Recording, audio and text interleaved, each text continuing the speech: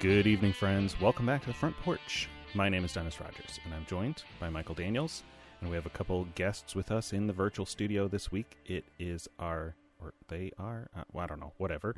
It's our buddies Fox and Brian Cogswell. They go by they. They go by they. It's true. No, that's not. How's it going, everybody? It's party up in here. Phenomenal. My pronouns are Brian and Brian. And Brian. Nice. One's with an I and one's with a Y. Right, of course. We're going from the Midwest all the way to the East Coast here. We're linking through Ohio. You're in Ohio, right, Brian? Yes, down in Appalachia. So if you hear the banjos, we're down in Appalachia. From there over to the Mall of America with D.C. The Mall of America is in The Minnesota. Mall of America is definitely not in D.C., but welcome to the East Coast. No, there's a mall, and it's for America. It's not that kind of mall. It's called the Capitol Mall, but that's cool. The Mall of America. It's the America's M. Mall. The M is capital. Yeah, it's the Mall of America.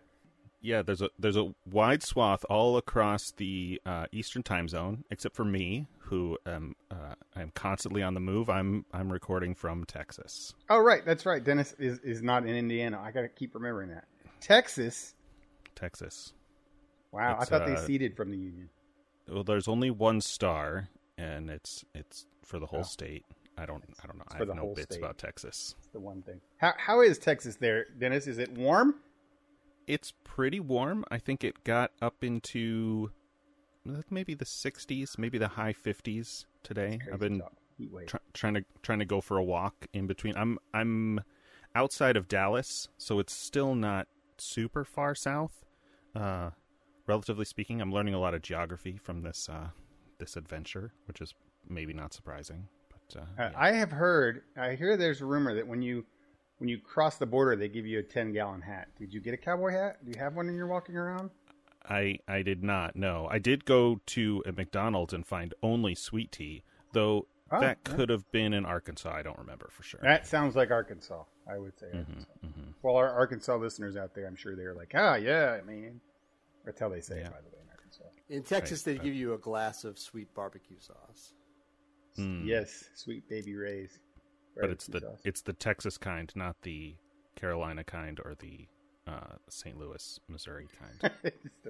I actually have family in Texas. Barbecue people take that stuff very seriously. I had to look. You had posted where you were at around Dallas. I have family kind of north.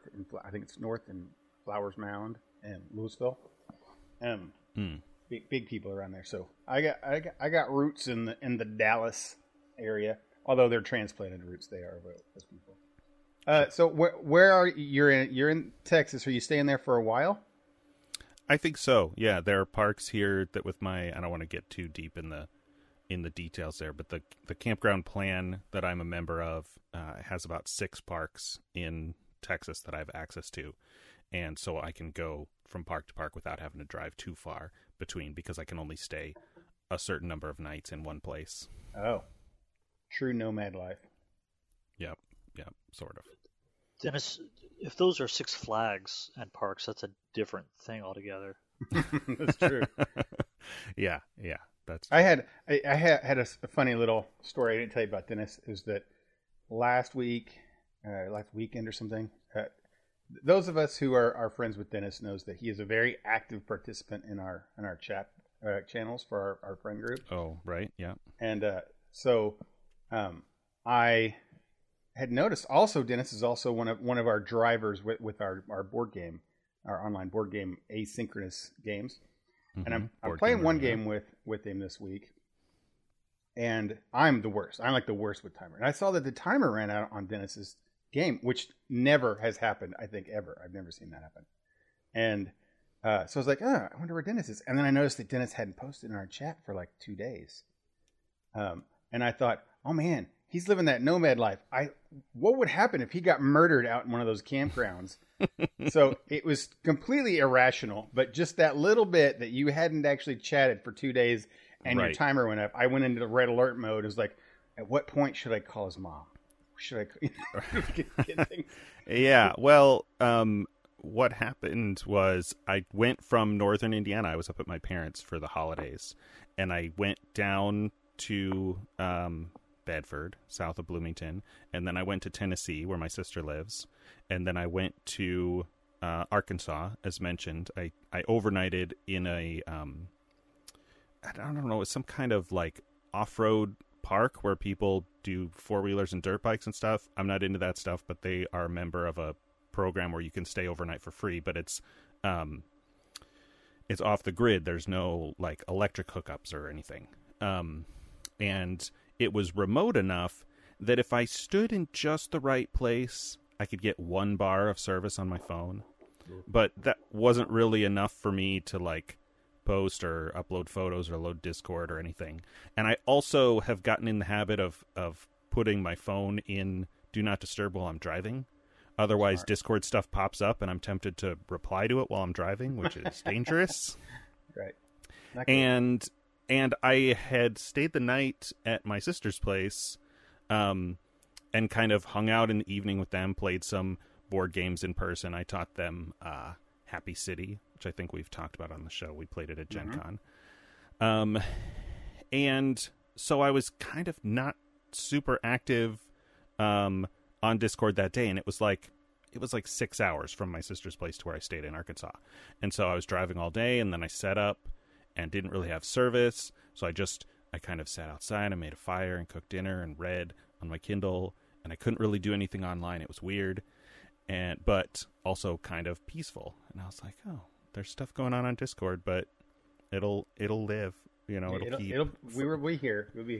For a day, and I almost forgot that we had that game because we don't normally put timers on Board Game or any games, but whoever set that game up put a timer on it, and so yeah, that was one of those.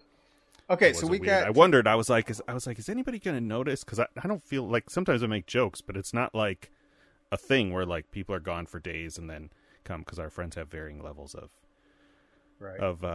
activeness on the chats. But well, we know that Dennis being off the grid for 2 days is too much for most of us. So we have our guests today for 2 reasons. We're going to talk a lot about that one show with the wheel, and then we're going to talk about that one show with the Nazis today. But before we get to that, I wanted to say just a real quick kind of interjecting review that I had yesterday. We had a game night here, and we played this game called, I think it's called Black Tower. Fox, is that the name of it? Dark Tower? Dark Tower? The Dark Tower? Yeah. Is it affiliated with Stephen King? I can't tell if you're doing a bit, but yes, it's totally affiliated with the Stephen King series. Okay. No, I see. I was told it wasn't last night. They all, like Pat told me, and Mike and everybody told me it wasn't affiliated with that series. No, it totally is. Oh, see, I was doing some like book questions and stuff, like because there's characters, and I was like, Pat, is this from the book? Are they characters? He's like, this is totally not affiliated with the book. I was like, oh, okay. So now we know better. Now we know better. Did you first ask Pat if he had actually read the books? I assume Pat has read all the books, but I guess not. Okay. All the books in the world. Well, yes. Usually he's the one. He's the book guy. That's true. So now that Cogswell's gone. Well, now that Cogswell passed away. That's right. I didn't know the affiliation. I actually assumed it was. And now that it's confirmed, okay, cool. So it's called the Dark Tower, right? So I don't want to go into the specifics of the game. I just wanted to kind of comment for listeners and those of us here who don't know what this game is. It's got such an interesting thing. First off, it's a co-op. That's what say. Everybody's on the same team doing a goal. You have to, you're given a quest. There's random quests, and then you have to go finish that quest by the end of the timer, which is like 6 rounds or something like that. And that's different every time. But what's unique about this game is that there is a gigantic tower, like plastic tower, that stands about, 2 feet tall almost, that you put right in the middle of the game board. It's pretty big, and the base is like 4 or 6 inches round in diameter. And so it's a nice, huge black tower that you have there. It looks like Soren's tower, because at the top it's got spikes and everything. And there's also, it's one of those games where you use a laptop. So there's like you have an app that you play with, which I didn't know either. But it ties in really well. in the fact that you push the button to say, okay, it's time to go and it's time to start, and then you battle through the app. Like you kind of do all the maintenance on the app, which is kind of nice. But the app is in communication with the tower, because the tower in the middle of the game isn't just a piece of plastic. It's got all sorts of Bluetooth and electronic components in it, and internally it has pieces inside of it that move and doors that open based on what happens in the app. So throughout the game, at the end of your turn, you take this little it's a skull is what it is. It's a very tiny skull, and you drop it into the top of the tower, and that signals to the tower that your turn has ended, and then it does a myriad of different things. It could just stay in the tower, like get caught in one of the chambers in there. It can cause the tower to actually spin, open up something, dump all the accumulated skulls into one person's lands, and it could trigger events on the app. The app will light up and say, a huge earthquake happens or fire and stuff. So this piece in the middle of the board is highly interactive, and I've never played a game that had that and a Bluetooth thing, and actually be a really good game too. We were learning and watched the video. It took us about 20 minutes to watch the video on how to play, and an hour and a half to 2 hours to play it. I think we'll play it again. It's pretty good. Fox, have you played that game? I know you saw it. No, I haven't. I know the company Renovation. Oh gosh, Restoration Games. Restoration, because Return to Dark Tower was a game that was made in the 80s, and Restoration Games' whole mission is to find those old gems and update them, which is a really awesome, noble cause. And so, no, I haven't personally played it, but I know they spent a lot of time, at least 2 years, trying to make the rules a little easier to understand. Integrating more co-op components, things like that. So it really warms my heart to hear that you enjoyed it. I will say this: watching the how to play video and seeing the book, I was like, this is a lot. There's a whole lot here, and I actually was tired and fell asleep twice watching that video, and then we had to go back and watch it again because I just couldn't make it through. Not that the how to play guy was boring or anything; he was like he always is normal. It's just it felt like there's a whole lot, and then when you play it, there isn't. I mean, it's just one of those that they tell you all these rules, but it's pretty self-explanatory as you play it through, and it says things on the board that you have in front of you and tells you step 1, step 2. All the rules are kind of right there. Are you saying you fell asleep twice in a 20-minute video? Yes, I did. I was watching it in the bedroom, and I just fell asleep. Like, okay, I got to start again. I think that might say more about you than the game. I just could not keep my attention on that. Sure. Honestly, legally, I think that's one sleeping experience. Right? That's right. You can't turn them into two. That's one sleeping experience. Yes. So anyway, yeah, it was hard, and I did say it wasn't just me. I think Pat had not been able to make it through it, and Justin also was having trouble getting through it. Mike even didn't watch it beforehand because he was a lot. But it really, again, I say that only because I'm trying to communicate to not be intimidated by the rules. Once you get into the game, it all seems very simple. Your choices on your turn are very small and simple, so you don't have to be overwhelmed with a lot of stuff, and turns go pretty quick, even with our group. So yeah, fun game, good to play. Now I know that it's connected to Dark Tower thing. I also, Trotsky said that the creator is one of the same guys that made Gloomhaven. Is that right, Fox? Gloomhaven? Well, that would be Isaac Childress. I don't know if he was a consultant on the game or not, but it's certainly possible. Yeah, I'm only saying that because Trotsky mentioned it. Okay. Well, anyway, I wanted to pass that on. Say thumbs up for that game if you get to play it. I've had some other friends I know play it separately too, and they liked it. I'm assuming it's a pretty expensive game with the way that works, but it's fun. Okay, so we're here today with our two buddies to talk about. We're going to start with. You know what? I'm going to get it out of the way, guys. Let's do our movie first.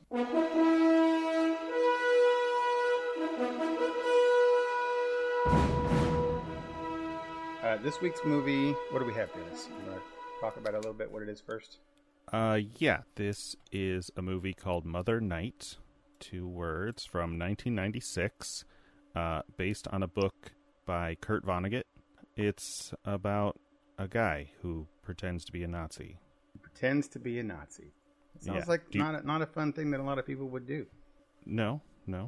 Do you want to try and summarize the story? Actually, let's let Cogswell do that. Brian, you recommended it to us. Can you tell us like an easy synopsis of what this is? Okay, so a guy falls on a guy born in America, but his parents go to Germany. He grows up in Germany. All his friends are Nazis. He becomes a famous playwright. He marries a woman there, and he just wants to just not be political. And then someone offers him to become a spy. His wife dies. I kind of forget the order of that. And then so the rest of the tale is a morality tale of was he was pretending to be a Nazi, but he was pretending so much that did he become evil or not? So it's all set as a memoir. It opens with him captured by the Israelis, and his trial is going to start. And it's so it's a dark comedy, and the whole thing is such Vonnegut's voice. First, step back, you got to remember that Kurt Vonnegut, who wrote the book in 1960, was an American soldier who was prisoner, a POW in Germany during the firebombing of Dresden, which if you read Slaughterhouse-Five, you know that. So when he goes on his stuff about maybe both sides are bad or there's bad on both sides and all that stuff, it's because he was firebombed by the Allies as a prisoner. I will say, when I saw the trailer for this, we watched the trailer after, I think Fox was watching it, and we all decided to watch it once. It was, I thought it was going to be mainly about like his fall into this role of what he becomes during the war. That actually didn't happen. I think at the very beginning, it went really quick, and most of the movie was after the war, which I was surprised about, I will say. What'd you think about this one, Fox? You watched this one, didn't you? I did, and I told this crowd, not that I know every movie that's ever been made, but I do consider myself a bit of a scholar in terms of the movies that have come out post 1980 or so. Just kind of studied film, and I've seen a lot of different performances, even obscure movies. And I'd not heard of this particular film. I know it wasn't really a box office success, but it did get critically lauded when I looked into it and things like that. And I did find myself somewhat engaged by the performances. This stars Nick Nolte, who was at a higher point in his career, as Howard W. Campbell. This is the person who is a playwright living in Germany, and his role is to give these speeches. So he even says this line in the movie: it was the ultimate dream job when he's approached by an American spook played by John Goodman. The task before him is write these speeches to sort of propagate the Nazi agenda and give these compelling speeches to the nation, almost in the same way that Goebbels was pushing forward with Hitler, and we still do today in our own countries, these sort of rousing speeches of nationalism and things like that. And Nolte does a really interesting job of becoming hesitant to this cause and almost not so much in defiance, but in denial that World War II is coming. And then to watch his role where he taps into his own expertise and genius to create these rousing speeches and become this icon. And to those who haven't seen the story, the way he becomes the spy is by translating spies' messages through these speeches. So as he's giving these speeches, even people in America are hearing them. And while he's capturing the heart and soul of Nazi Germany, he's also transmitting information to the Americans. That's how this sort of goes. But the majority of the movie is about the aftermath once that has concluded. What is his role in the world as someone who the American government can never confirm that he did these things because they want to keep that in their back pocket. And also, there are those from Nazi Germany who revere him as a hero for all the good he did in trying to bolster morale. And Nolte does a really interesting job as he tries to navigate that. Again, I'm going to use the word denial because I think that's a lot of what this film is about, and him being faced with the reality on both sides of what his impact was. I'll pause there, but I enjoyed it. I have more to say, but that's sort of what I appreciated the most was Nolte's again, journey through those feelings and those realizations. Yeah, there was there's a lot of heavy acting, I think, in this one. And you're right, Nolte did great. I actually liked the female. It's not a spoiler, I guess. It's kind of the spoiler. The female near the end or the middle of it. That's Kristen. It's Revi, but Kristen Dunst played her as a child. Right. Cheryl Lee is the actress who is probably most known for Twin Peaks. Yeah. Right. Yeah. I thought she did really good there. She also did a nice bit of acting throughout that, and had a lot of kind of crazy, passionate scenes. She had a lot to do. Like she was not there. Yeah. And she did do a lot, and I felt she was good there, and for not always being in it the whole thing. Dennis, what do you think of this? I don't know that there's a lot I can add that hasn't already been said. There's kind of a lot going on in the story. I'm always kind of fascinated with ideas of like writing and verbiage and creativity and the sequences early on when Nolte's Campbell character falls, or not really falls, but I guess falls into the role of this character, this like very charismatic in a way that doesn't. I mean, aside from the fact that the references are and the message and the specifics of what he's saying are particular to this era, to this audience, it doesn't feel dated in terms of what a propaganda artist would sound like today. He's maybe, more calm than, I'm not going to name any names because we don't talk about politics on the show, but than a modern, political pundit shock jock kind of character. And one of the things that was kind of fascinating or whatever for me was the specifics of the code system, where they're giving him whoever is running the spy network gives him back his speech with notes for when he should pause, make little sounds or coughs or clear his throat, and that is what's picked up on the other end and decoded as the message. So while he's functioning as a transmitter of coded messages, he himself has no idea. He has full deniability of whatever the messages are. They say that later in the movie when he's talking to John Goodman, who's his sort of handler, that the spies, the Americans, know about his wife's death before he does, because he told them. And I thought that was interesting. And then, as you said, the bulk of the story happens in the aftermath, and I think it's about in the 60s. So it's just long enough that some, like the doctor he meets in his building, has almost no memory of, maybe not almost no memory, but has mostly faded memory of World War II, and society is starting to try to move on and heal from that era, and Nolte's character is trying to just figure out how to live. Like he basically has nothing.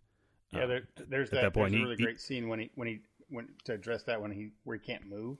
He talks about he had nowhere to go. Like he can't go forward, no reason to go forward, backwards. They just stayed there for hours. That was kind of interesting with that one.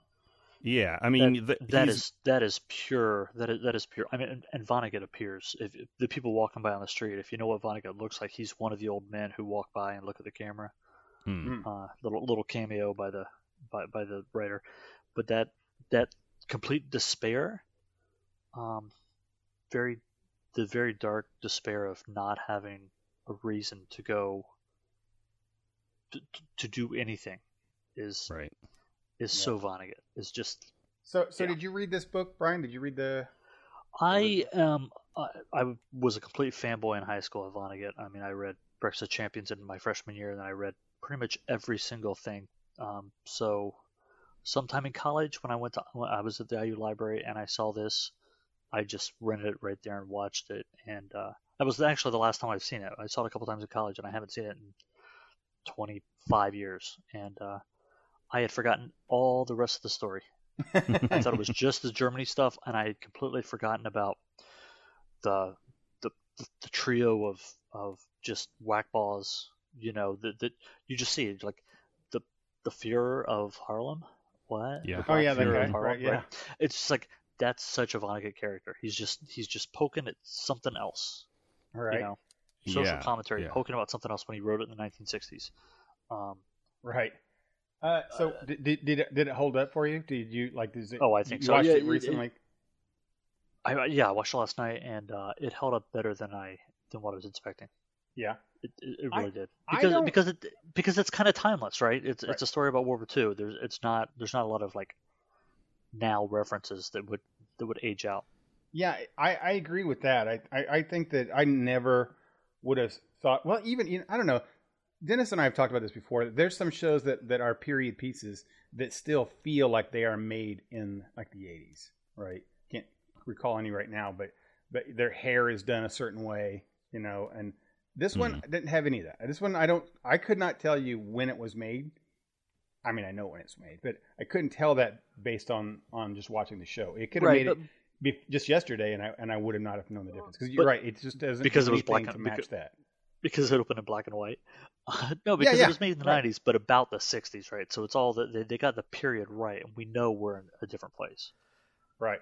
I'd be willing to argue this film would do better today than it did in 1996. I mean, with a little bit of smoothing out and upping the farce a little bit more, I could see this film resonating much more today in the wake of films like Inglourious Bastards or other revisionist history, because this is not a true story. However, it does feature true characters like Adolf Eichmann and Henry Goebbels and people like that, Joseph Goebbels.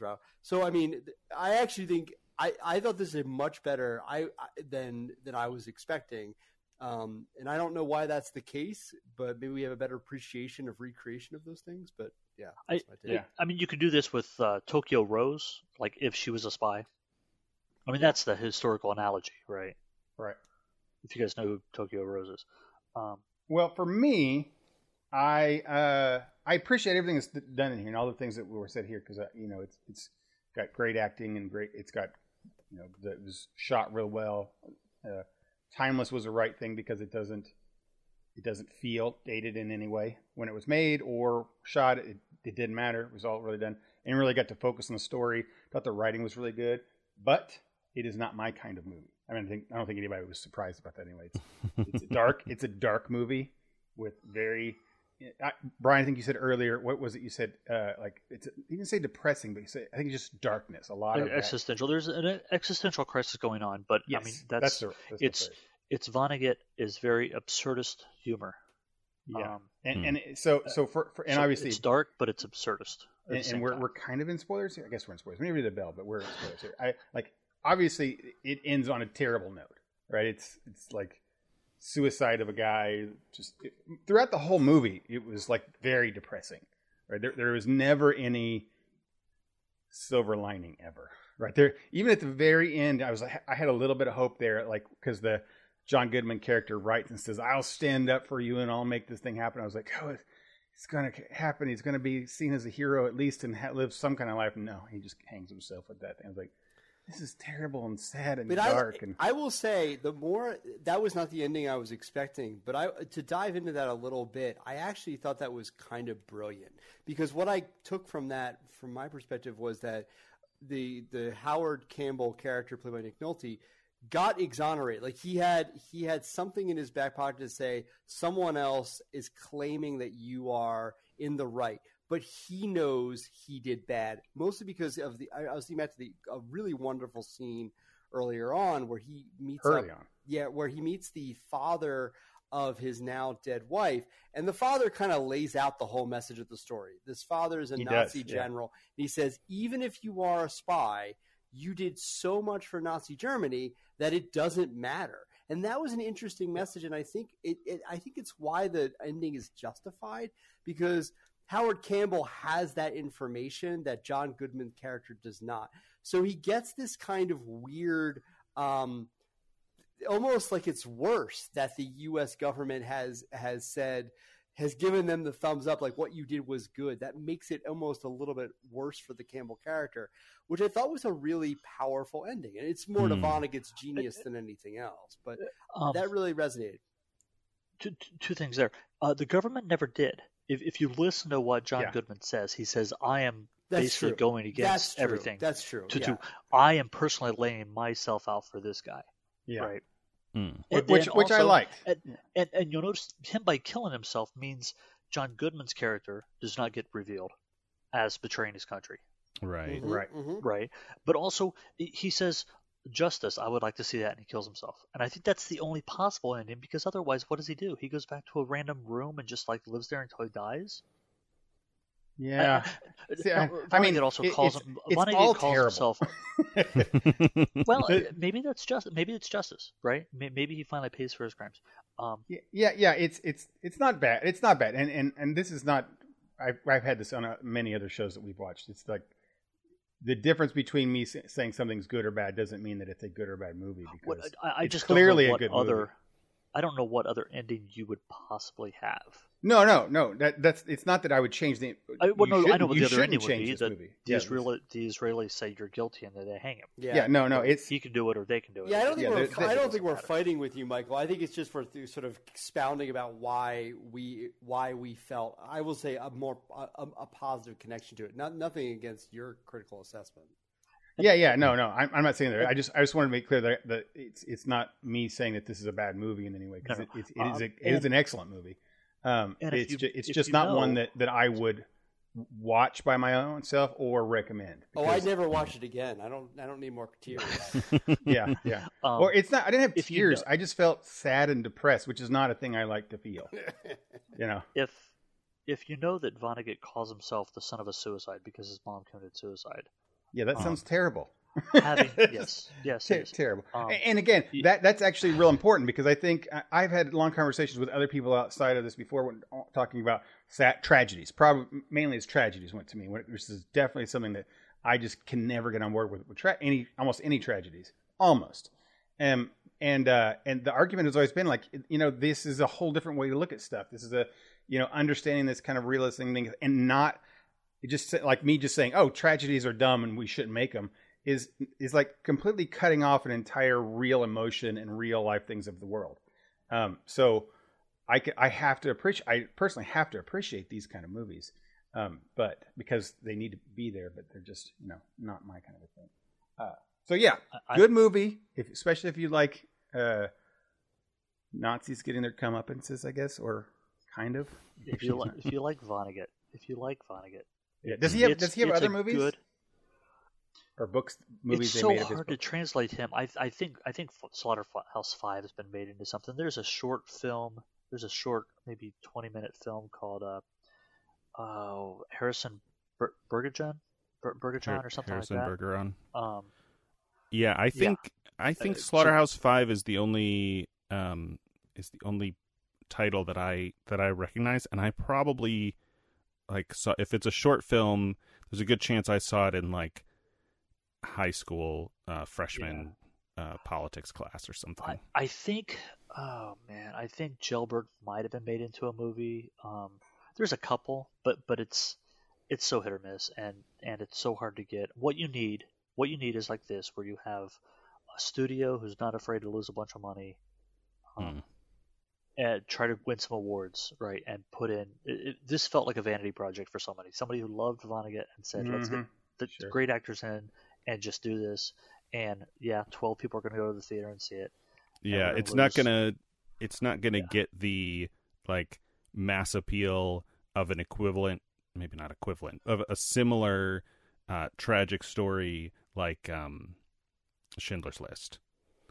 Right. That has that kind of that Spielberg-esque, silver lining in the middle of this, horrific moment in world history. Right. Yeah. But you have the absurdist comedy in the middle, right? You have that Baptist preacher, the Catholic guy, and the black that whole. You're right. That right. whole, I was trying to think the entire time when you kept calling it a comedy. I was like, why does he keep calling it a comedy? And I love that you just did that callback to those guys, because you're right. Those dudes are absurd. What the heck, man? Like that, just with the white Christian magazine that they put out or something like that was called. Or I was like, what is happening here? And I mean, just the book is set in 1960, right? Middle civil rights movement. You have a lot of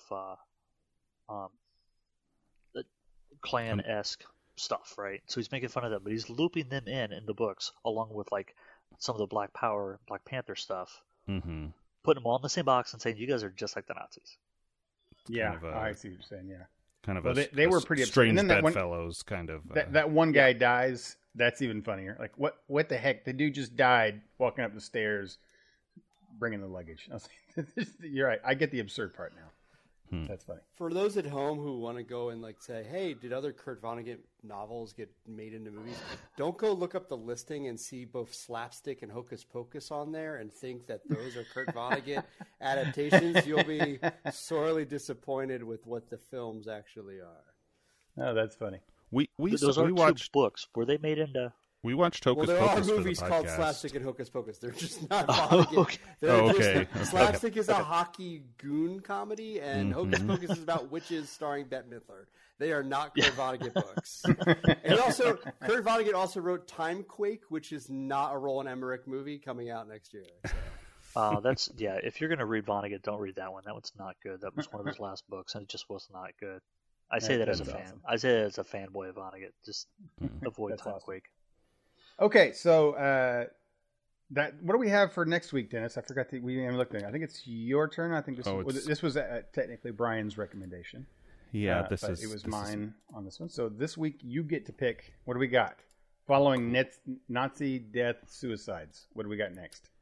Cool. I'm locked out of my Google Sheets. What did we have on the list? To join the pity. To do another Nazi one. Sorry, the pity. Pile it on while we're there. Double down. All right. Have we watched? Oh man, this is going to be such a absurd switch from the week before. But I know that the movie Little Giants is on my list. Have you seen that, Michael? Oh, I want to say no. I want to say that's one of the ones that I missed that I know everybody else has watched. It's a kids movie about football. Okay, so we'll watch that. It's my Sandlot, I think. Maybe. Oh, okay, cool. Yeah, man, that makes me want to watch Sandlot again. And we'll see if it holds up. Cool. Okay, Little Giants. I've seen Little Giants within the last 3 months. Nice. You have a kid though. I do have a kid. Yep. Rick Moranis and Ed O'Neill. Married with Children guy, Ed O'Neill, yeah. And John Madden in a cameo appearance. A lot of cameos. Whoopi Goldberg, I think Trump is in there. No, neither of those are in the movie. No, wow. No, wow. Dennis is just naming things. You're right. Trump is in there. Maybe Home Alone. Donald Trump is in Home Alone 2. He's in Home Alone 2. No, I'm confusing it with another movie that I watched at the same time with my siblings, Little Rascals. Donald Trump's in Little Rascals? Yeah, in like one scene. No kidding. Wow. Oh, they remade that. Someone saw Little Rascals? It was on our rotation when I was more than saw Mother Night, sadly. Teenager Oh my gosh.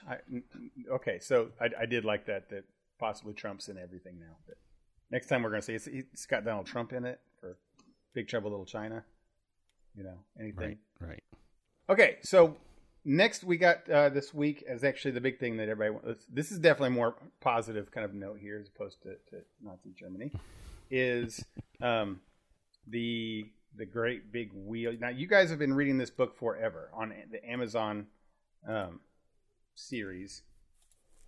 When did this come out? Early 90s, this book series? Is that right, Brian? The first book came out in 1991. The first three. And you were like a day one book buyer, right? Of the first series? Not day one, but like day two. So when book two came out is when someone gave me book one. So 1992 is when I started reading these, and every time a new one would come out, I would pretty much reread the series. Yeah. They came out. I guess we didn't announce it. Wheel of Time is what we're talking about from Amazon's Wheel of Time. I should have started that one. So you read the first book all the way through, and this is one of those ones. This is the one. And I've talked about this on the show. Yes, the first book, all the 14 of them. Right. That's kind of my point. I remember this was 2005, and I was sitting in a room with a guy who was also kind of a geeky fellow like myself, and we were talking about good fantasy books. And he said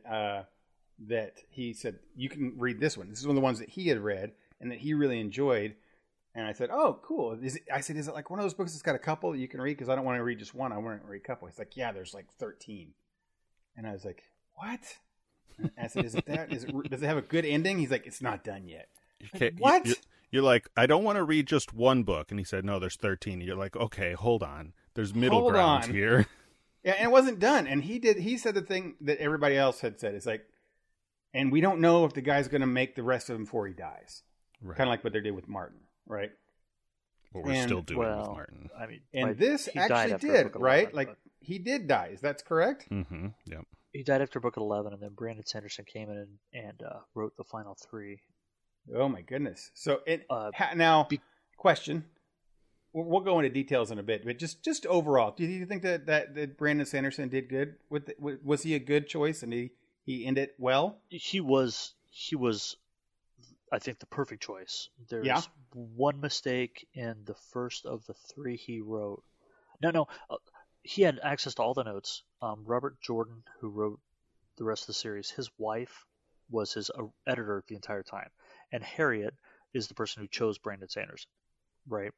Yeah, and she could almost be a co-author because she was the editor of the books, right? So she chose Brandon Sanderson. He came in, he got access to every note, everything, and all the words that had already been put on paper. So when you're reading it, some of it is him. But Brandon Sanderson said, he's like, I am not going to try to write like Jordan. Yeah, right. Because he knows that he couldn't, and it would look almost like parody. It wouldn't match. Mm-hmm. So other than getting like one of the main character's voices wrong, just the voice in his head, it's just like it's a little too. Yeah, that's what I would have said too. Like the first book that Sanderson wrote, I think it's, well, I don't want to say that's sort of a spoiler, but the voice of one of the characters sounds a little bit different. But yeah, I mean, after that, but he fixes it in the next 2. But Mm-hmm. that would be the one you read it and you're like, this isn't the same guy. This isn't the same author. But other than that, the tone is the same. Everything is the same. You could tell he writes differently. Yeah.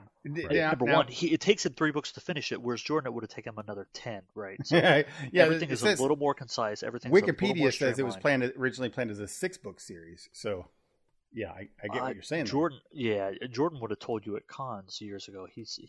That's why the first book is kind of weird, is because he wasn't for sure if he would get book 2 or 3.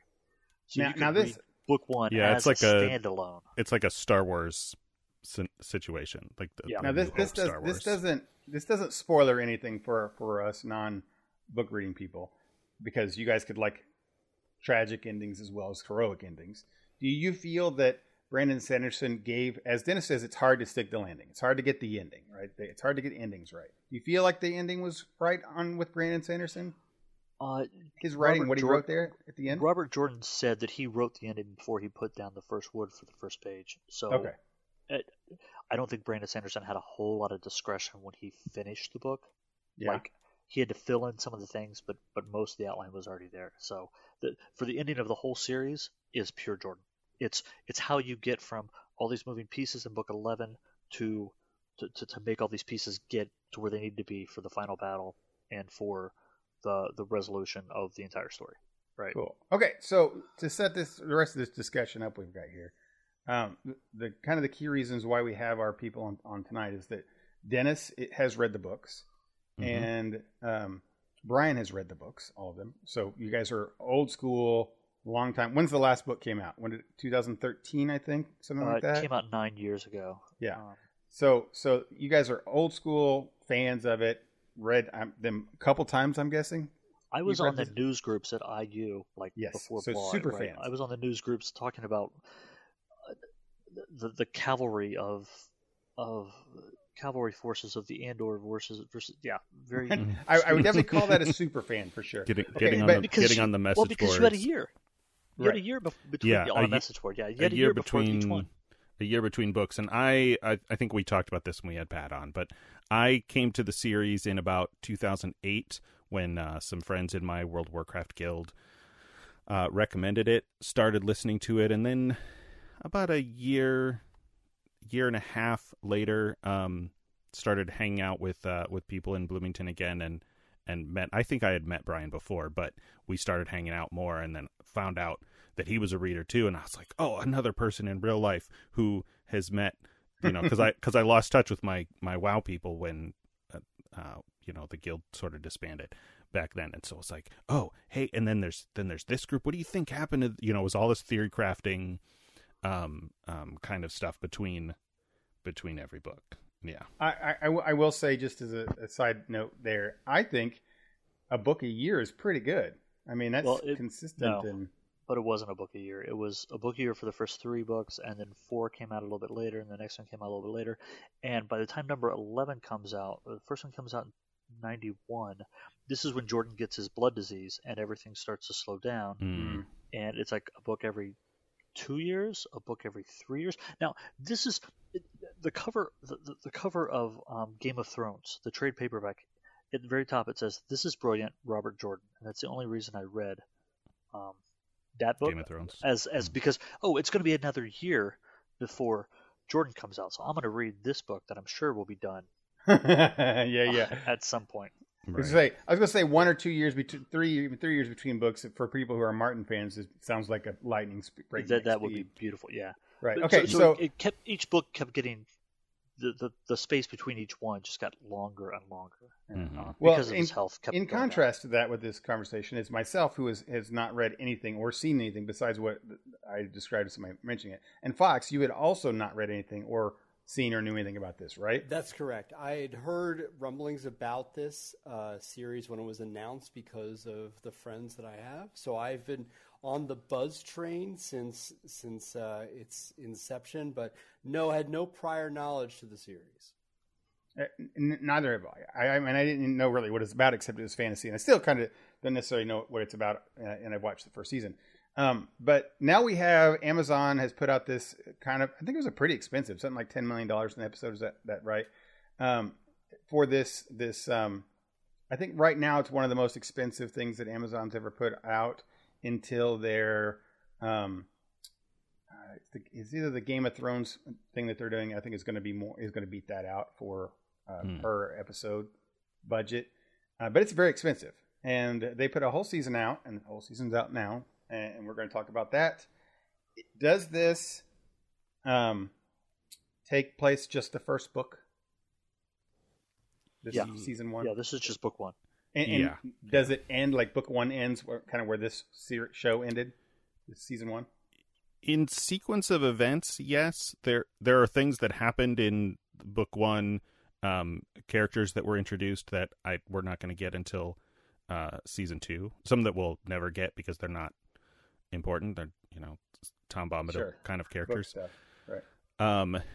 But in terms of like the high points, like the start of the story and the end of the first book, the end of the series is very different from the ending of the book, but chronologically in terms of events, that's the timeline we have in season 1. Okay, so we're going to start with Fox on this because clearly the other 2 fans are going to be fans, no matter what. So not to say that you're not a fan, Fox, but so generally, overall, how'd you feel about this new fantasy show on Amazon? My thinking is that the show has not yet figured out the tone and the audience it wants to appeal to, as it's trying to spread itself really wide. And I understand that that's a common problem that a lot of these book series have when they're trying to get right out of the gate. Like Game of Thrones, even in the first season, while lots of people latched onto it, wasn't really sure what aspects of it would be appealing to others, and it changed course throughout its various seasons in terms of highlighting certain things and diminishing others. What I find about Wheel of Time is that there's a lot of great lore. There are a lot of great characters. There's a lot of great interplay. What I feel that the show is lacking is time and breadth. By that I mean I felt like I needed much longer to spend with these characters and a little bit more exposition that I'm sure the books had. And it just felt like I was being rushed through a lot of names, a lot of places, that there is goodness and inherent genius within the world building that I wasn't given time to explore or appreciate. So my overall summary to this is I see a world here that is rich and interesting. However, I don't know it's given the proper time, and to use a culinary term like fat and salt in order to give it the flavor I need to stay invested. Am I confident that it can right the ship and I'll get into season 2 and that the showrunners will take this feedback and somehow expand the story, let it go a little bit longer, let it breathe a little bit more? Yes. As of right now, I don't know that Jordan or Sanderson would say that it covers the amount of material it should, given what we've seen on screen. I will follow that up with my thoughts by just putting I agree. That's all I can say. I mean, I really don't have a whole lot to add. I think that was exactly the way I feel on everything you said there. The only thing I would add to that is that I guess the audience is early 20s. I think I mentioned this to Dennis before, early 20s, but that's just guessing because they're not entirely certain where they want their audience. It feels like they're trying to really hard to keep it down to a PG 13 kind of show. But then not. But it's not. Doesn't feel like that novel is necessarily. Yeah, that's a really good example of what Fox was saying, where they're not quite sure where their audience is, because the main group of characters in this show is, I think, Michael Yu and our buddy Trotsky referred to it as a D&D party adventure kind of thing, which made me flinch a little bit. But that's only because I'm very familiar with these stories and these characters, and I have some weird biases about D&D. But the main characters in the books are like, what, 16 to maybe 18, something like that? Redman and Perrin are all 18. They're within 3 months of each other. Gawain is 2 years younger, and Nynaeve is like 25. So it wasn't 20. It wasn't 20 years old that they had, because like that was a magic number in the show. Right. The characters are aged up for various reasons in the storytelling, which is fine. That's, I mean, if we, I think at some point we'll get into some details. There are changes very similar to how I often talk about Lord of the Rings. Changes from the books that are, some are good, some are bad, some don't really matter, and I'm fine, whatever. So but my point is the main group of characters are this young adult kind of age, and so it seems like it should be sort of tailored to that. But I would bet money that the majority of the readers, because this is a slightly older book series, it's been done for over a decade, the reader demographic is going to trend a little older, and so that I think is going to affect that perception. I as I'm watching it, I'm trying to, because I rewatched it again in the last couple days in preparation for this discussion, trying to sort of check myself when I might be applying a different, how do I want to say this? I might be looking at it with different eyes than I did when I read it or listened to the audiobooks. I'm just going to say read because it's easier. Because I read it in my mid to late 20s, and I just turned 40. So I'm a different person now than I was then. And so to not be, I was more invested in the kind of young people's love stories at the time than I am now. But that makes sense. Yeah, that's, that's just me and my bias. I I think, again, Fox makes a really good point, and I think above the overarching, let's say issue, though issue is kind of a strongly negative word, the overarching issue that I have is that there just wasn't enough time. And so a lot of the specific concerns I have in certain episodes are about where that time was spent. This is because I'm an audiobook person, I don't know pages or word counts, but this first audiobook was somewhere in the neighborhood of 30 hours long. And this series got 8 one-hour episodes, where I think it needed at least 10.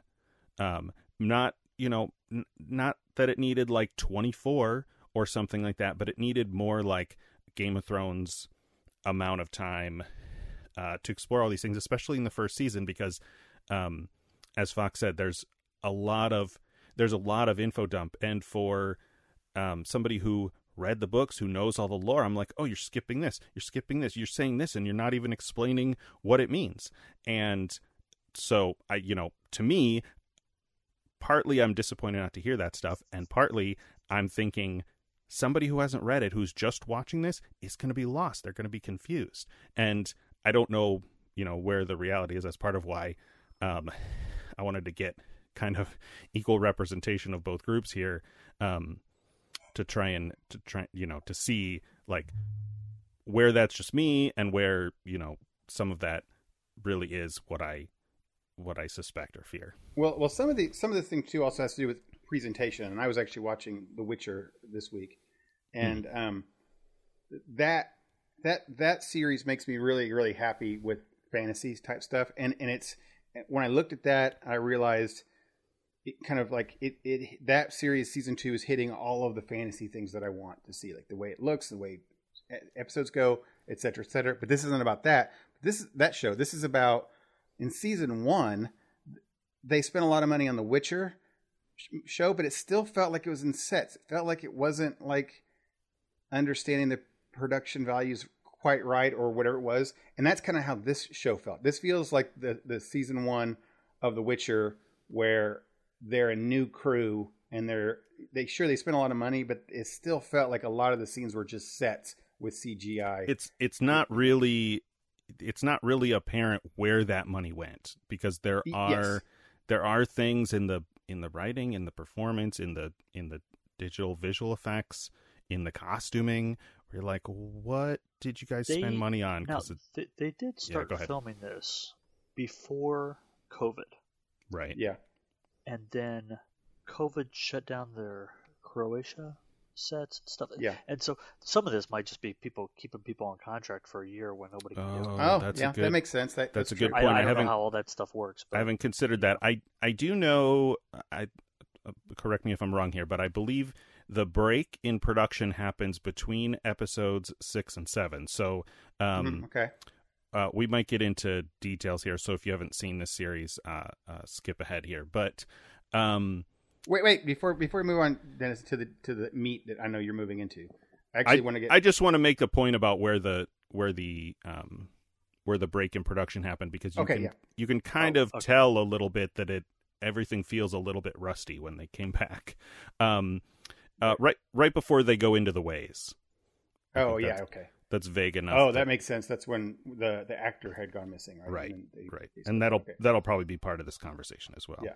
Okay, so before we get into a little bit more of the weeds that we'll let Dennis lead us in, I wanted, because we did the non-book people, I'd like to get Brian to talk about, now you're a super fan. You've read this before, well before it was ever like conceived to be a show or anything like that, or you even thought that it could be a movie. I mean, those news groups, people would talk about who you'd want to be. Of course, right? It's just like those comic book people, like that. Right? Yeah, exactly. Yeah. Exactly. Yeah. So that's the way I kind of see this. It's like I grew up with all these comic book stuff that I always loved, and you always had those fanboy things of who would play Venom and et cetera. And now I actually get to enjoy and see those wonderful things in there, and it makes me very happy being a fan back in the day and seeing that stuff on the screen. How do you feel about this series? It's only one season, one book out of, a billion, 16 or whatever it is. So, obviously there's a lot more here that you know about. But how do you feel about this first season from a super fan watching it on the TV. Remember when we talked about existential dread? Yeah. Night? Right. We just talked about that. No, so I watched it twice. I watched it weekly when it came out, and then last week, this past couple days, I binged on it, and I just didn't care. Maybe because I know all the character story arcs, right? And so, yeah. Is that because it's not getting all the deep parts that you love so much? I don't know. I don't know, because I liked it the first time, and then I watched it the second watch. I watched completely sober, and that might have played into it. Well said. But I and me and Dennis have been chatting since it started, and I was always much more positive about this stuff, and knowing the limitations that they had, and I'm super happy that they've done it, and they have a budget, and it's not somebody doing animation in some back, like the Lord of the Rings cartoons from the 60s or 70s. Right. Yeah. I'm glad it's not that. I remember. I know what you're talking about. Yeah, sure. And I'm super happy that they're doing this. But the second time through, I'm like, I don't know why anybody else would care. Like, it feels like it misses all the things, right? It's trying to, like Fox said, try to find the audience. It's too narrow for me, and it's too rushed, and I'm not. But I don't know how I would do it. Is the thing. It's hard for me to criticize because I'm like, I think they're doing a pretty good job with the amount of stuff they got, and the decisions they're making. And there's only a couple that I'm kind of like, that really misses the boot. But I also, knowing that Brandon Sanderson is an advisor on the show, and he's had commentary that he's posted about what he thinks, and there's only one thing that he would really change. Yeah, I really, of the main characters, if they could have just not focused on all of them and try to make it some kind of mystery, right? Because when the books open, it's all just from the kid's point of view, right? It's just from actually Rand's point of view for the first 100 pages, and then they get to Shadar Logoth, that everybody splits up. But still, even after they split up, it's from Nynaeve's point of view, from Rand's point of view, from Mat, Perrin, Egwene, just them. And so when you see something, they're from this backwater, so every time they go somewhere, everything is brand new. Like they go to this little city that has walls, and it's like, and everyone else laughs at it. Tom, everybody else kind of laughs at them that they're saying this is a big city, and then they see other big cities, and so you get the world building, and it feels PG-13 when you start. But as you progress through the series, as these people become older, as these people become leaders, it gets darker. As they have to start making real world decisions, it becomes darker. Yeah. It doesn't get Game of Thrones dark, I think so. I think when we first started out, people thought, "Is this the next Game of Thrones?" They kept saying that it's the next Game of Thrones. I now that I've seen season 1, I don't think it was ever that in that space. No, and the series, you compare the two series, they're not. I mean, this one has magic and fantasy stuff, and George R. R. Martin is a political writer. It's all about dragons. People. Like the only similarity between Jordan and Martin's writing style is that both are very verbose and very like circumlocucious in terms of just describing every little bit of trivial, maybe not trivial, but like, describing all the clothes and all the rooms and all the food, and just on and on and on with the words. But also, the actual characters and the stories and the stakes are very different between the two styles. They were both published at the exact same time. They're part of the same fantasy generation. Sure, right? Yeah. Okay, Dennis, you got us to lead us through here. I know you've got a couple questions for us between the book readers and the non-book readers. But I know you watched it. It looks like Brian did too. You both watched it again. What questions you got for us? Right. Let's see. Okay, so for the people who didn't read the books, this first season spent a lot of time, I think, kind of teasing and playing with the mystery of who was going to be the dragon. I've complained about this before, probably more in our chats than on the air, but it's clear if you've read these books, and even if you've watched this first season of the series, that the world and the world building is inherently gendered, or I don't want to say sexed because that means something else, but like the symbol, the Aes Sedai symbol, is a yin yang with two sides. Like it's very clearly here, and in the books, the dragon 100% unquestioningly is a man. the series had decided to make it possible that the dragon is a woman, which is one of my biggest issues with I think it breaks a lot of the other world building and makes some of these stakes not really make any sense. I don't quite understand what the well, maybe not. Like, there still is a purpose for the Red Aja, but it's not quite as obvious. The dilemma isn't quite clear. Like, whatever. I don't want to get into that any more than that. But the season plays around with who could be the dragon, and I wanted to know from the two of you. I know Fox guessed at one point, and I didn't tell him because I didn't want to spoil it if the show was still sort of playing back and forth with that mystery. But I want to know from the two of you, like, at what points, which characters did you think that person could be? And it's even teased at one point that it could be multiple people, which is, I think, wildly inconsistent with the lore, but that's me. Go ahead, Fox. What do you think? Yeah, I always thought it was going to be Rand. That's who I guess, and I can share the moment where it was more obvious to me. I apologize that I don't remember what episode this one, but Rand had become imprisoned with I believe it was Matt in a small town, and he's locked into a tavern room with the bartender who had been flirting with both of them. And when he's locked in the room, one of the things he has to do to escape is break down a door that she says cannot be broken. You know, stronger men than you have attempted to knock this down. They have failed. And he was banging at it and banging it and banging it. And eventually he breaks through. And to me, I thought, well, you know, if I was a writer, there's a good metaphor there, right? You know, the women have had this power for so long, and he is literally breaking down the door with his strength. And that would be great symbolism for what I think the show is throwing down in terms of the female characters being able to channel, having this ability to control magic and things like that, and literally this character crashing through a barrier put before them. That seemed really on brand for fantasy novels of this era. Now, that may be been me extrapolating and stretching it a little bit, but it made sense to me given what I knew of the era of writing. I have a that's the Four Kings Inn, and it is the second time that Rand unconsciously channels.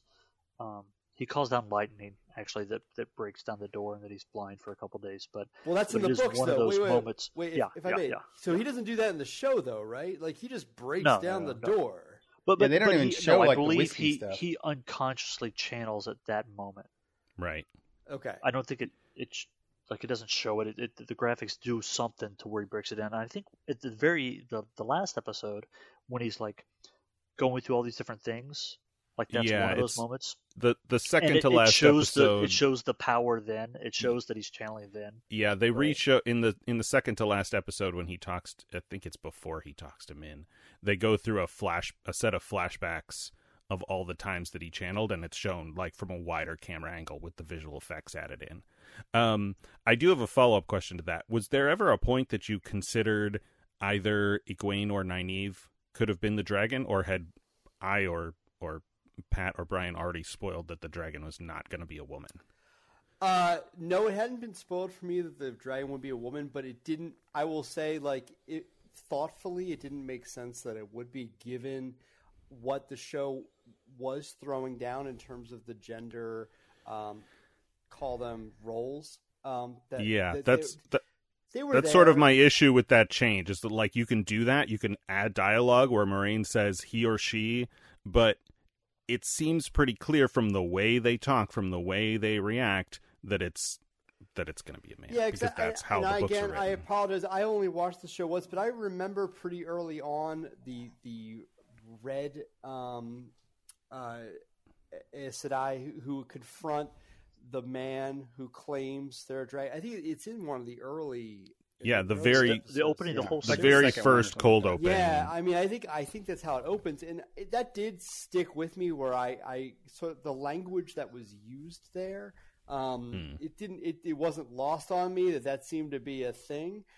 So I while I will say, even in the modern era, and I understand the inclusivity, I do think something's lost by the idea of making it them versus us, and you can decide in your own brain who you want to put on either side of that, those battle lines. But for me, it always seemed like it was going to be the case. It was going to be a man, and the other characters, quite frankly, like the writer in me thought, well, if I wanted to be really analytical about it, they're not getting as much screen time as Rand is. I mean, I hate to say that, but there is but I'm someone who likes to write television, and so from my perspective, there was a bit of that. Yeah. But so I tried to give you both answers. There's sort of the intellectual answer that I like. Well, it's I'm going to do a little pitch meeting there. Like, it's the main character. and the screenwriter perspective. Right. But if I'm talking as only a fan watching, that was the moment, and I think I texted you right after that, Dennis. I was like, I think I've got it. So yeah, that's where it was for me. Yeah. For me, I don't think it was ever a mystery. I mean, I was actually surprised that it was supposed to be. I didn't feel that their producers or anything did a good job of making it a mystery. I think they really tried hard, but I think from episode 1 or 2, whenever they decide that these people and one of them is special, like the chosen one, well, it's that guy. I mean, he just felt like that's the guy. That's the guy. It looks like the guy. That plays into a thing that I haven't mentioned before. Except that he's a redhead, and redheads shouldn't be trusted. So, well, no, they're the worst. They are the worst. And they're historically weak. This was my going back to my comments earlier about rewatching and trying to check my biases at the door. Of course, for me, being a white male listening to these books, I imagined all the characters as white unless they were otherwise described. Right. I got the sense that the Borderlanders were, vaguely Asian, and there are other characters that are other peoples that haven't been introduced yet. But the thing that first, earliest thing that bothered me watching the pilot was that the Two Rivers looks like a gathering at the UN. And I know that's not cool to say, to be anti-diversity or whatever, but the whole setup is that these characters are like, country bumpkins. It's like the Shire. They're off in this isolated place, and they should be, for lack of a polite way to say this, they should be interbred into homogeneity. Like, they should all look the same. It's a point in the books that Rand looks different from everybody else. They even allude to that when he meets the Ogier, Loyal, who says that he looks like an Aielman. Like, he's supposed to be a little taller and redhead when nobody else in the village is, which I get on screen would be even more obvious to Michael's point of, this guy's different, he's probably the main character. And his mother was an Outlander. Right. You see, and I don't think this is a spoiler. You guys could have. She was a badass Outlander, right? But the one scene I saw with her, the cold open with Rand's mother fighting, you get that sort of backstory that he's not from. I think that was the best scene in the whole series so far. I'll agree with that. Yeah, let's. That seems like felt a good, like high production value. That seems like a good opportunity to segue into my my other non-questions thing was, what were your... I was going to do highs and lows, and I just named my biggest low, which was the very colorful... I hesitate to say this because it makes me sound like a bad person, but it was very distracting. It doesn't... I have no problem with a diverse cast. It just doesn't make sense to me from a world-building perspective, and it just sort of ruined the immersion for me and made it hard for me to absorb or appreciate all of those first 3 episodes that were released in one big chunk. But let's go to your I call them highs, but like favorite moments, like moments in the show throughout the whole first season that you found stirring or emotionally resonant or really well written or well produced or whatever. Well, why don't we ask Cogswell that? Yeah, we haven't heard from Brian for being a a fan. What was the high there? The high is the fact that it's getting Brian? made. Sure. The fact that I get to see it. The 3,000 year flashback. Do you guys remember that? Mm-hmm. Where they I talk about the breaking really of the like world. that. Yeah. That's the last episode. Was that in the last one, or is it the penultimate? Okay. When they go back and they kind of tell how the world was broken and what happened. Right. It's a shame. Did they make it more? The women didn't know if that was going to work or not, but whatever. They just weren't going along with it. Their factions weren't going along with it. Right. But just the design there made me think, okay, like, we're going to see some good stuff. The Seanchan invasion on the far western coast, so that is the epilogue of the last episode. Mm-hmm. Those ships come up and you see very the end with Diana, the ships. The very end with the ships. That is those people are called the Seanchan. That was like, okay, now we know where we're going with this. A high point. Well, there's some things that happen that I'm not for sure why that I'm looking forward to see. Tar Valon, just how they. I mean, in the first book they don't actually go to Tar Valon; they go somewhere else and then Fardera. But those are my highs.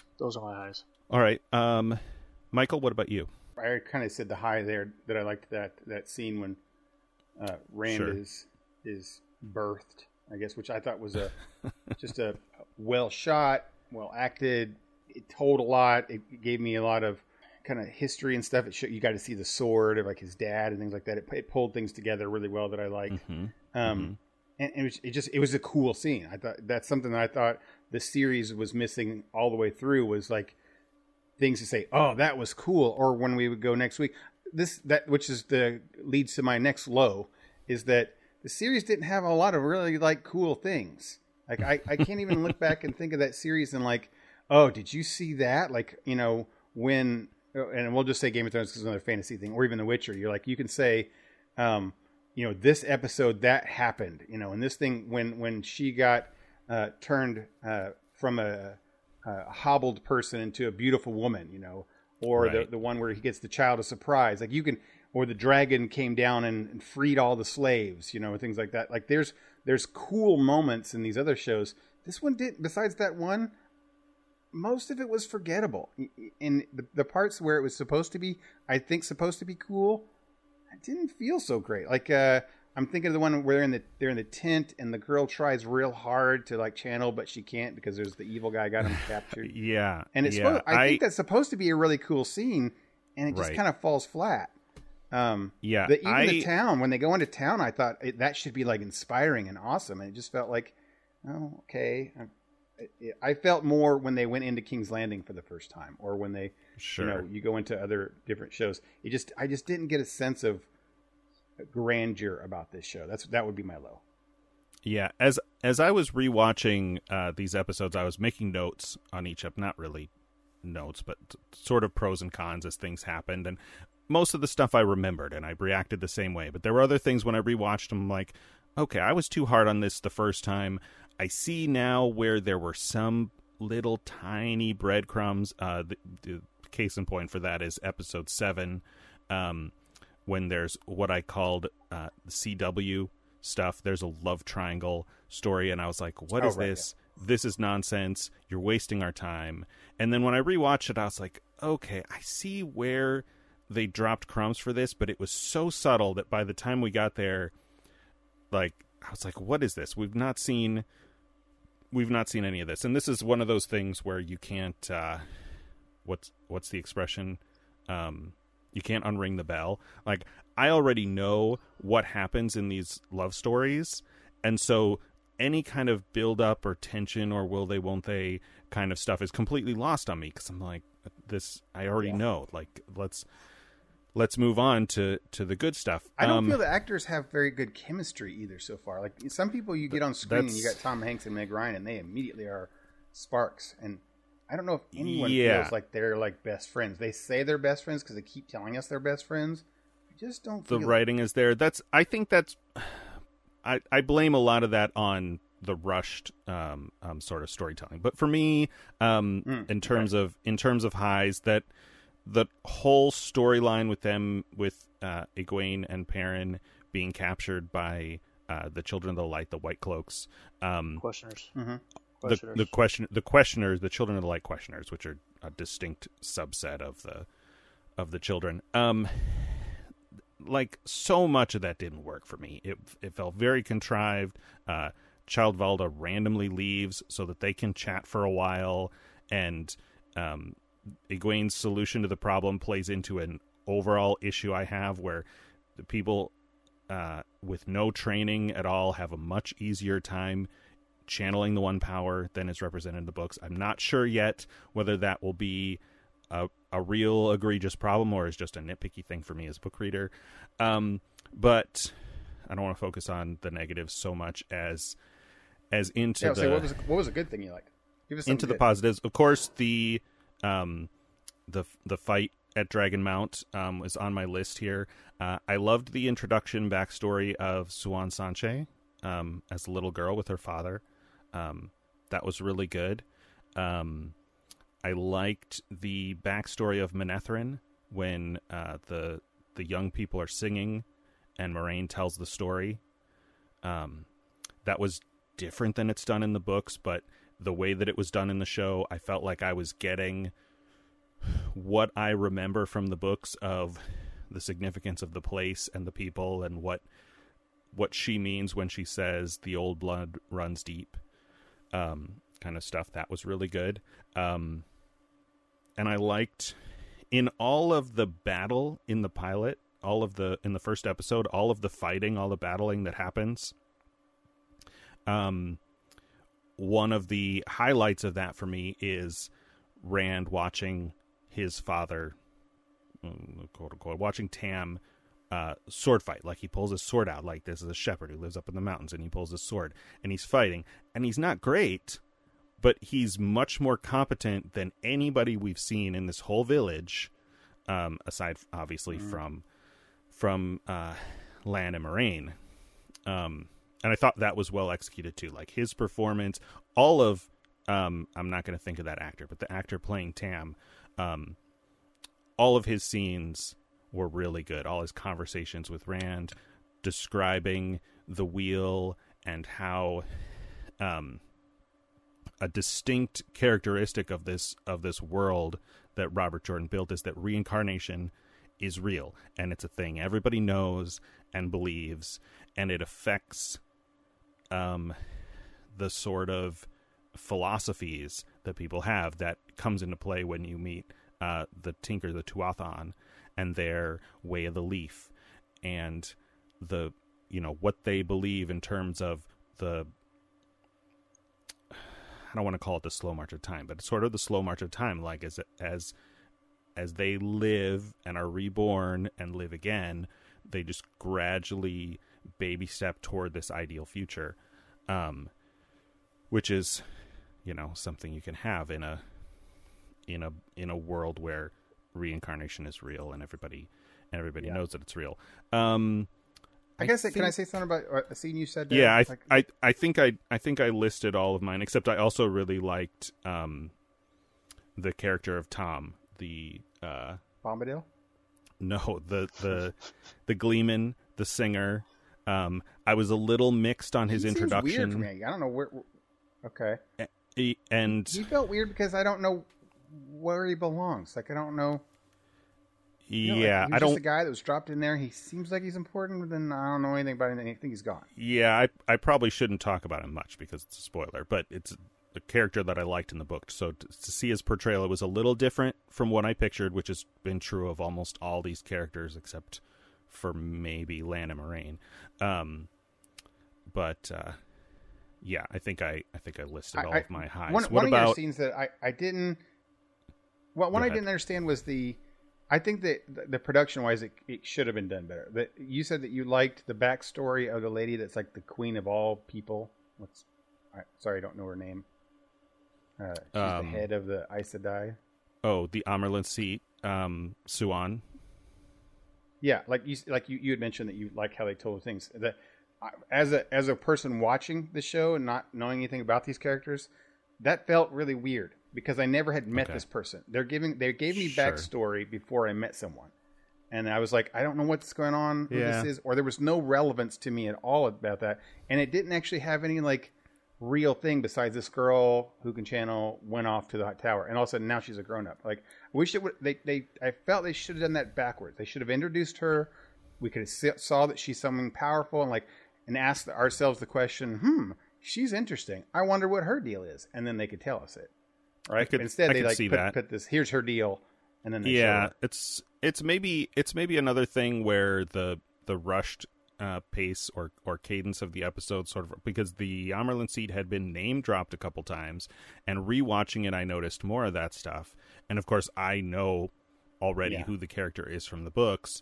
That episode that begins with the flashback introducing Siuan and ends with Moiraine swearing to abide by her banishment from the tower, her exile from the tower, has real highs and lows.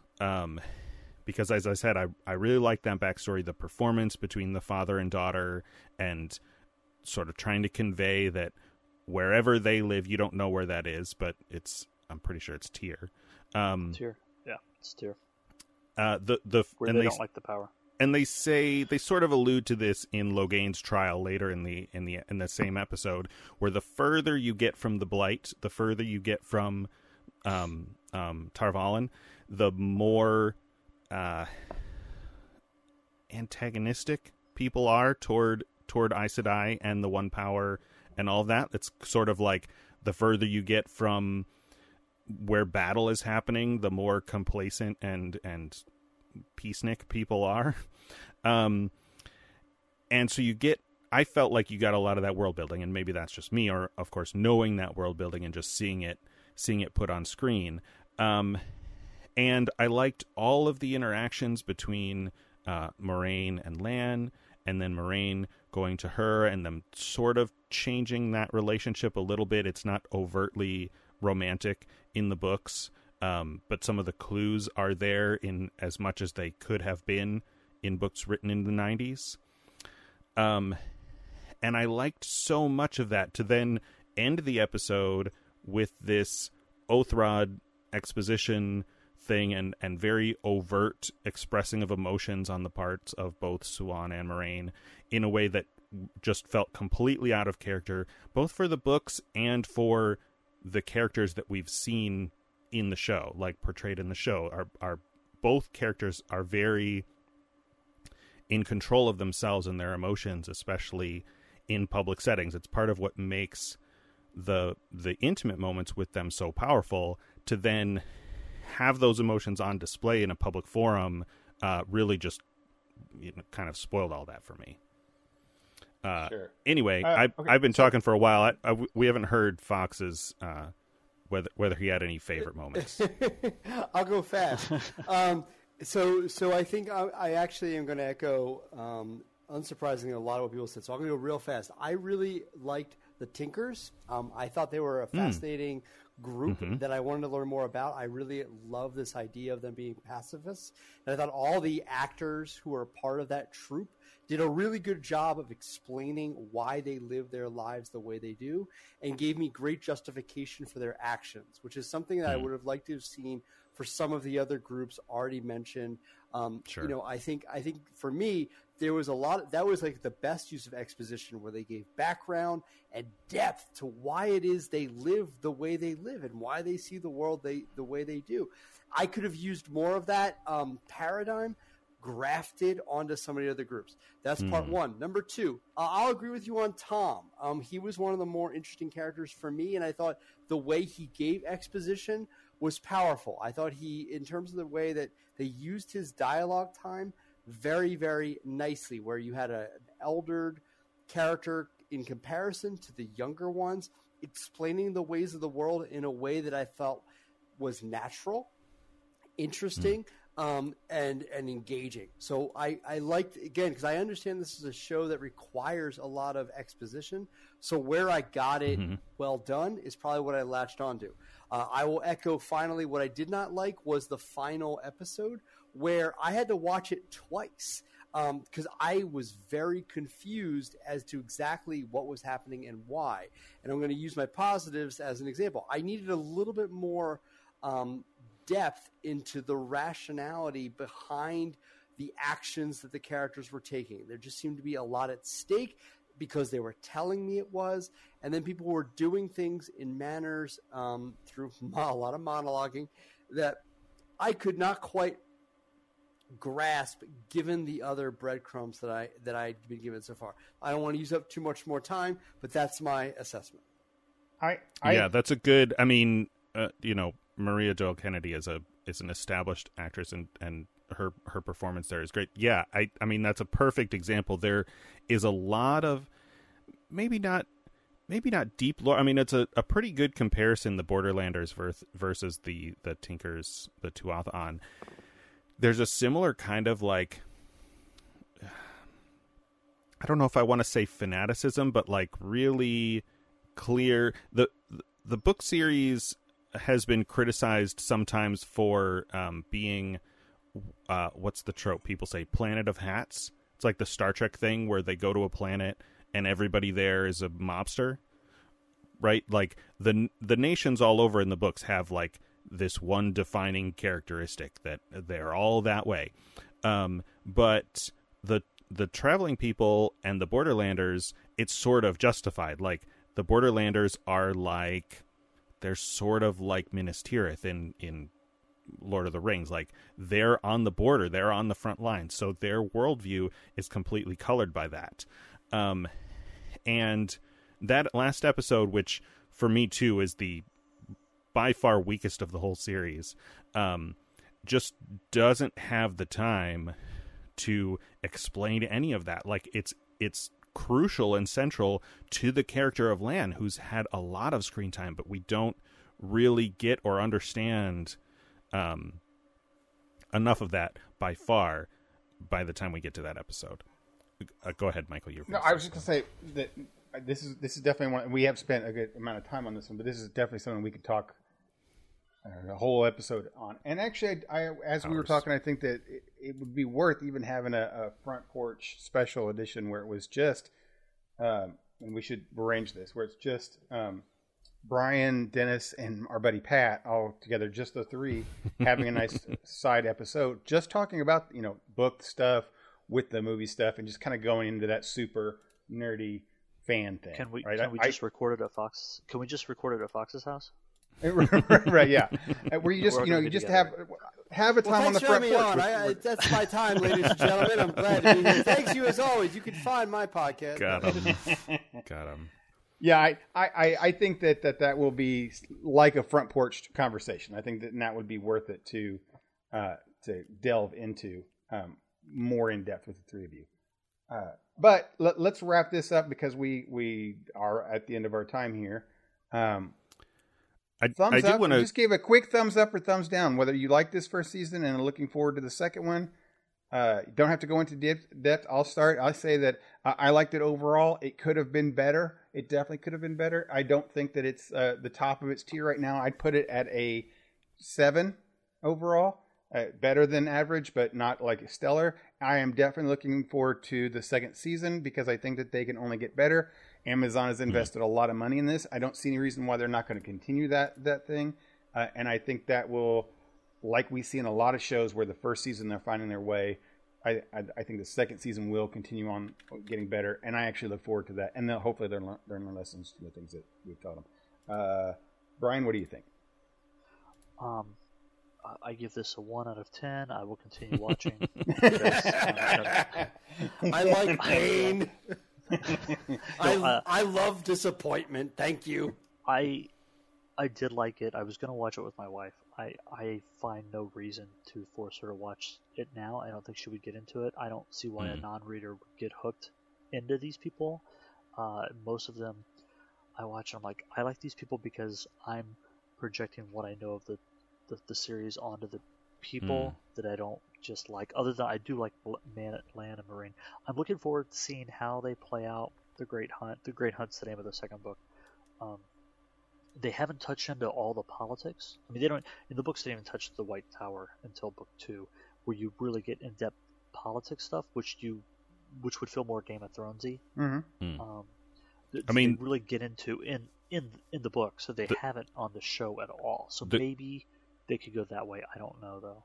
The good news is, the good news is they don't need to hunt for the horn now. So yeah, they do. Right. Fox, what do you think? Thumbs up, thumbs down? Good? Yes, bad? He took it, yeah. He took it at the end, so let Brian finish. Sorry, I didn't hear.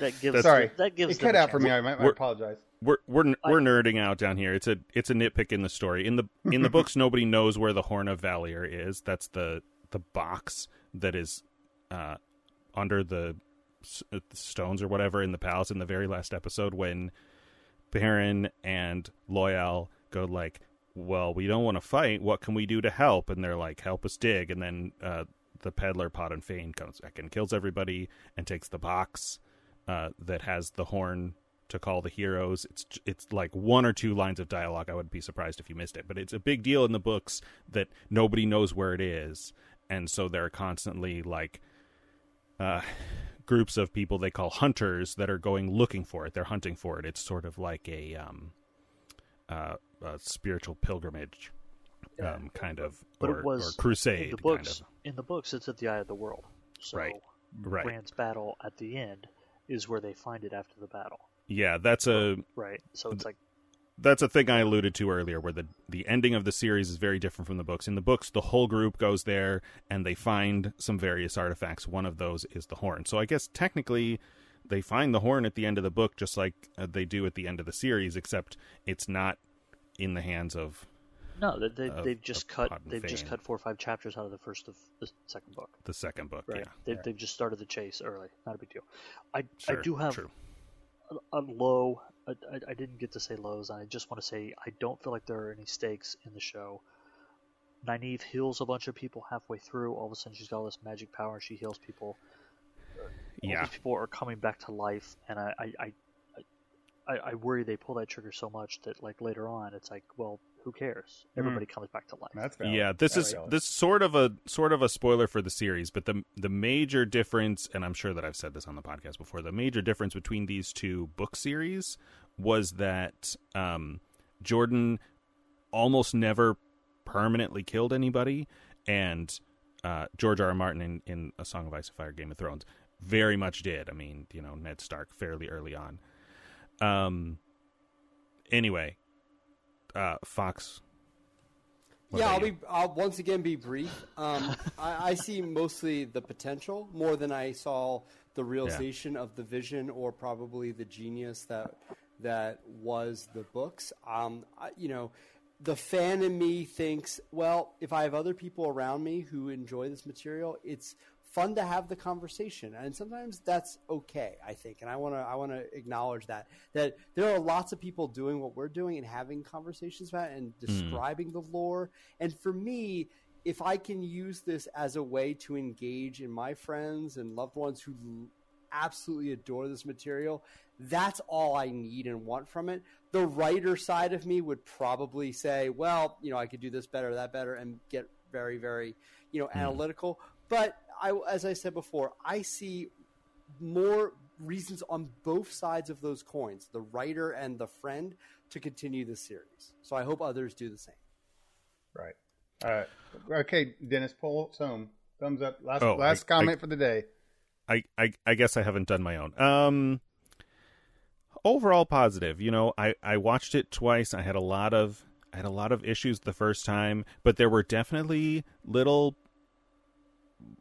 breadcrumbs here and there that gave me a little bit of the feelings I got at certain points listening to the audiobooks, because the audiobooks have those moments where the narrator gets fired up into whatever is going on, characters shouting and speaking the old tongue or whatever. So I think, I don't know, I'm somewhere in the neighborhood of like 5 to 6, and again, optimistic for for season 2. I don't know if anybody has anything for this, but does anybody have a prediction or big hope for season 2 that you are looking forward to? Think they might do, or hope they might do, anything like that? What about you, Fox? I guess, I did Google this because I was wondering if they were going to have more episodes for season 2 than season 1. The internet currently thinks no, but I don't know there's any reason to believe that. Sure. I don't know that Amazon has put out an official statement. So if you gave me my my hope, it's that to have faith in the audience, and by that I mean think that they'll stick with you on this journey if you want to let it ferment and grow a little bit more than the showrunners allowed it to do in season 1. Trust that we will get invested in this. If you have good storytelling and you have good characters and you do slow world building, we don't need as much action as you think we do. I think that's sort of my takeaways. I believe that they tried to have this old formula of, we need the characters to have a little bit of romance every episode, a little bit of comedy, and a little bit of action every episode. You don't need that. I think we've seen, especially from certain Disney Plus episodes, that sometimes you could slow things down considerably, and if you world build, you are much better odds to hook in the audience. So that's my hope going forward. That's good. Michael? I don't really have any, because again, I don't know where they're going with it. I think Brian's comment about the stakes, it doesn't seem like there's a lot of threat. I mean, there's those Trollocs, and they're scary, but yeah, I don't know. I don't know what to expect or even to think about the next season. This is gonna sound terrible saying it, but when it was over, I didn't have a feeling of oh, I can't wait till next time. I just was okay, that was that. So because I don't even know. I don't know.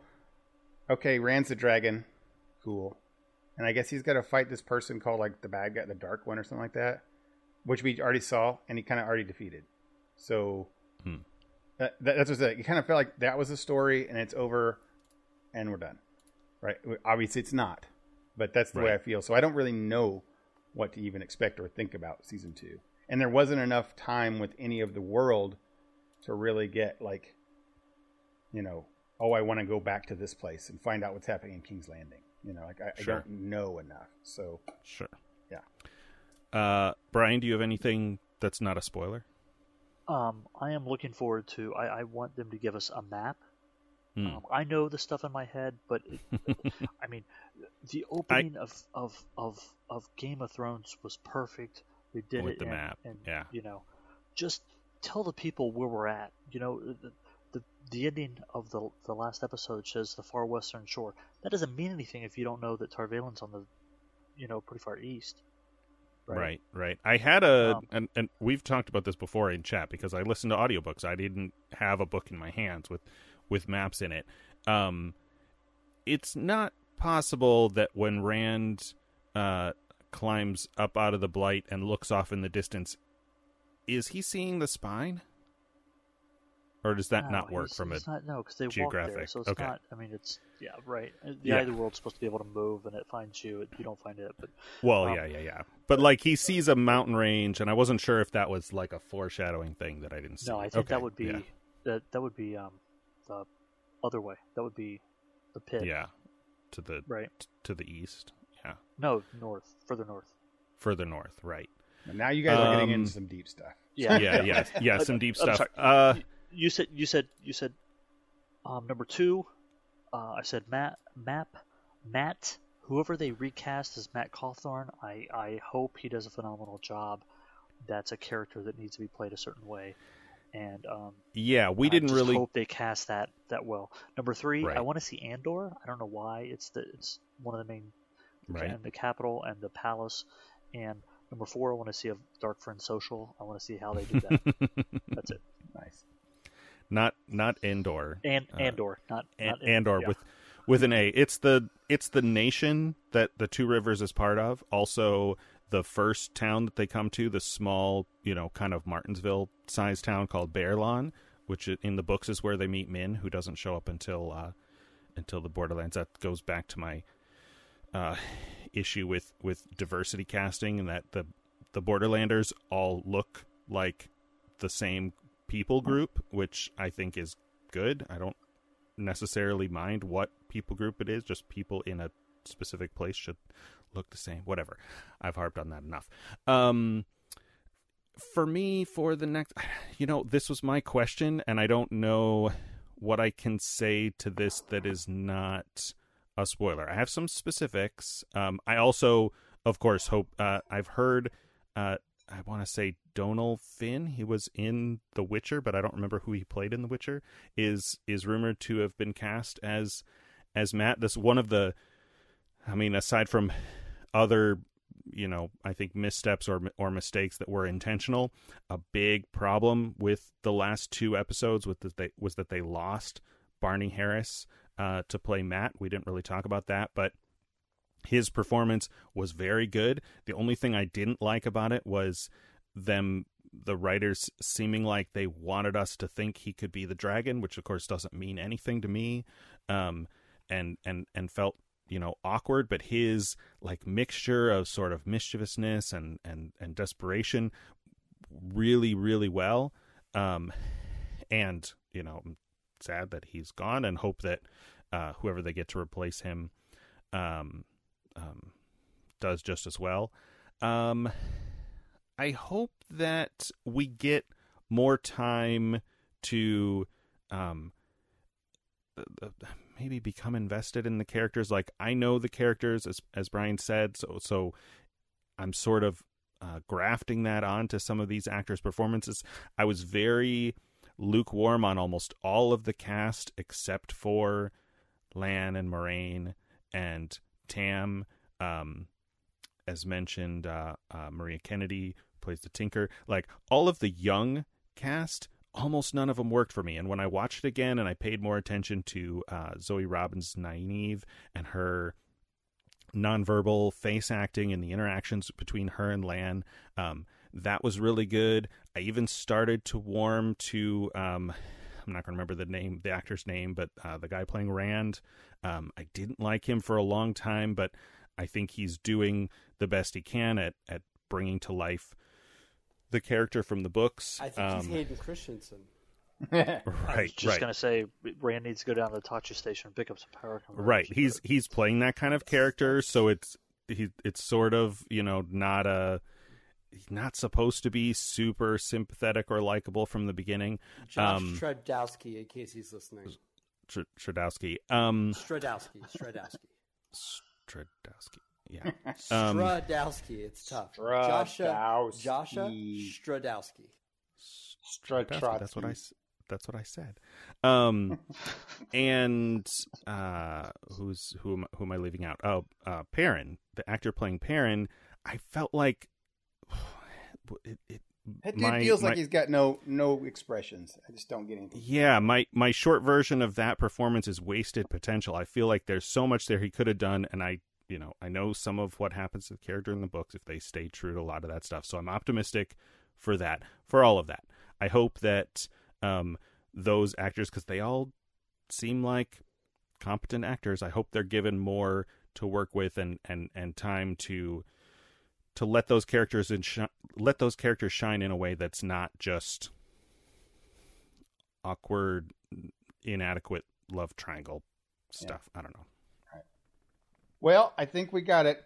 We got it a lot tonight. There's a whole bunch going on here. Like I said, look for more in the future with another Talk on the Front Porch side show where we'll get the 3 of the hardcores on there. Maybe we'll even wait till next season. But audience, if you petition, you get enough signatures. Maybe they'll let me know. You really like it, right?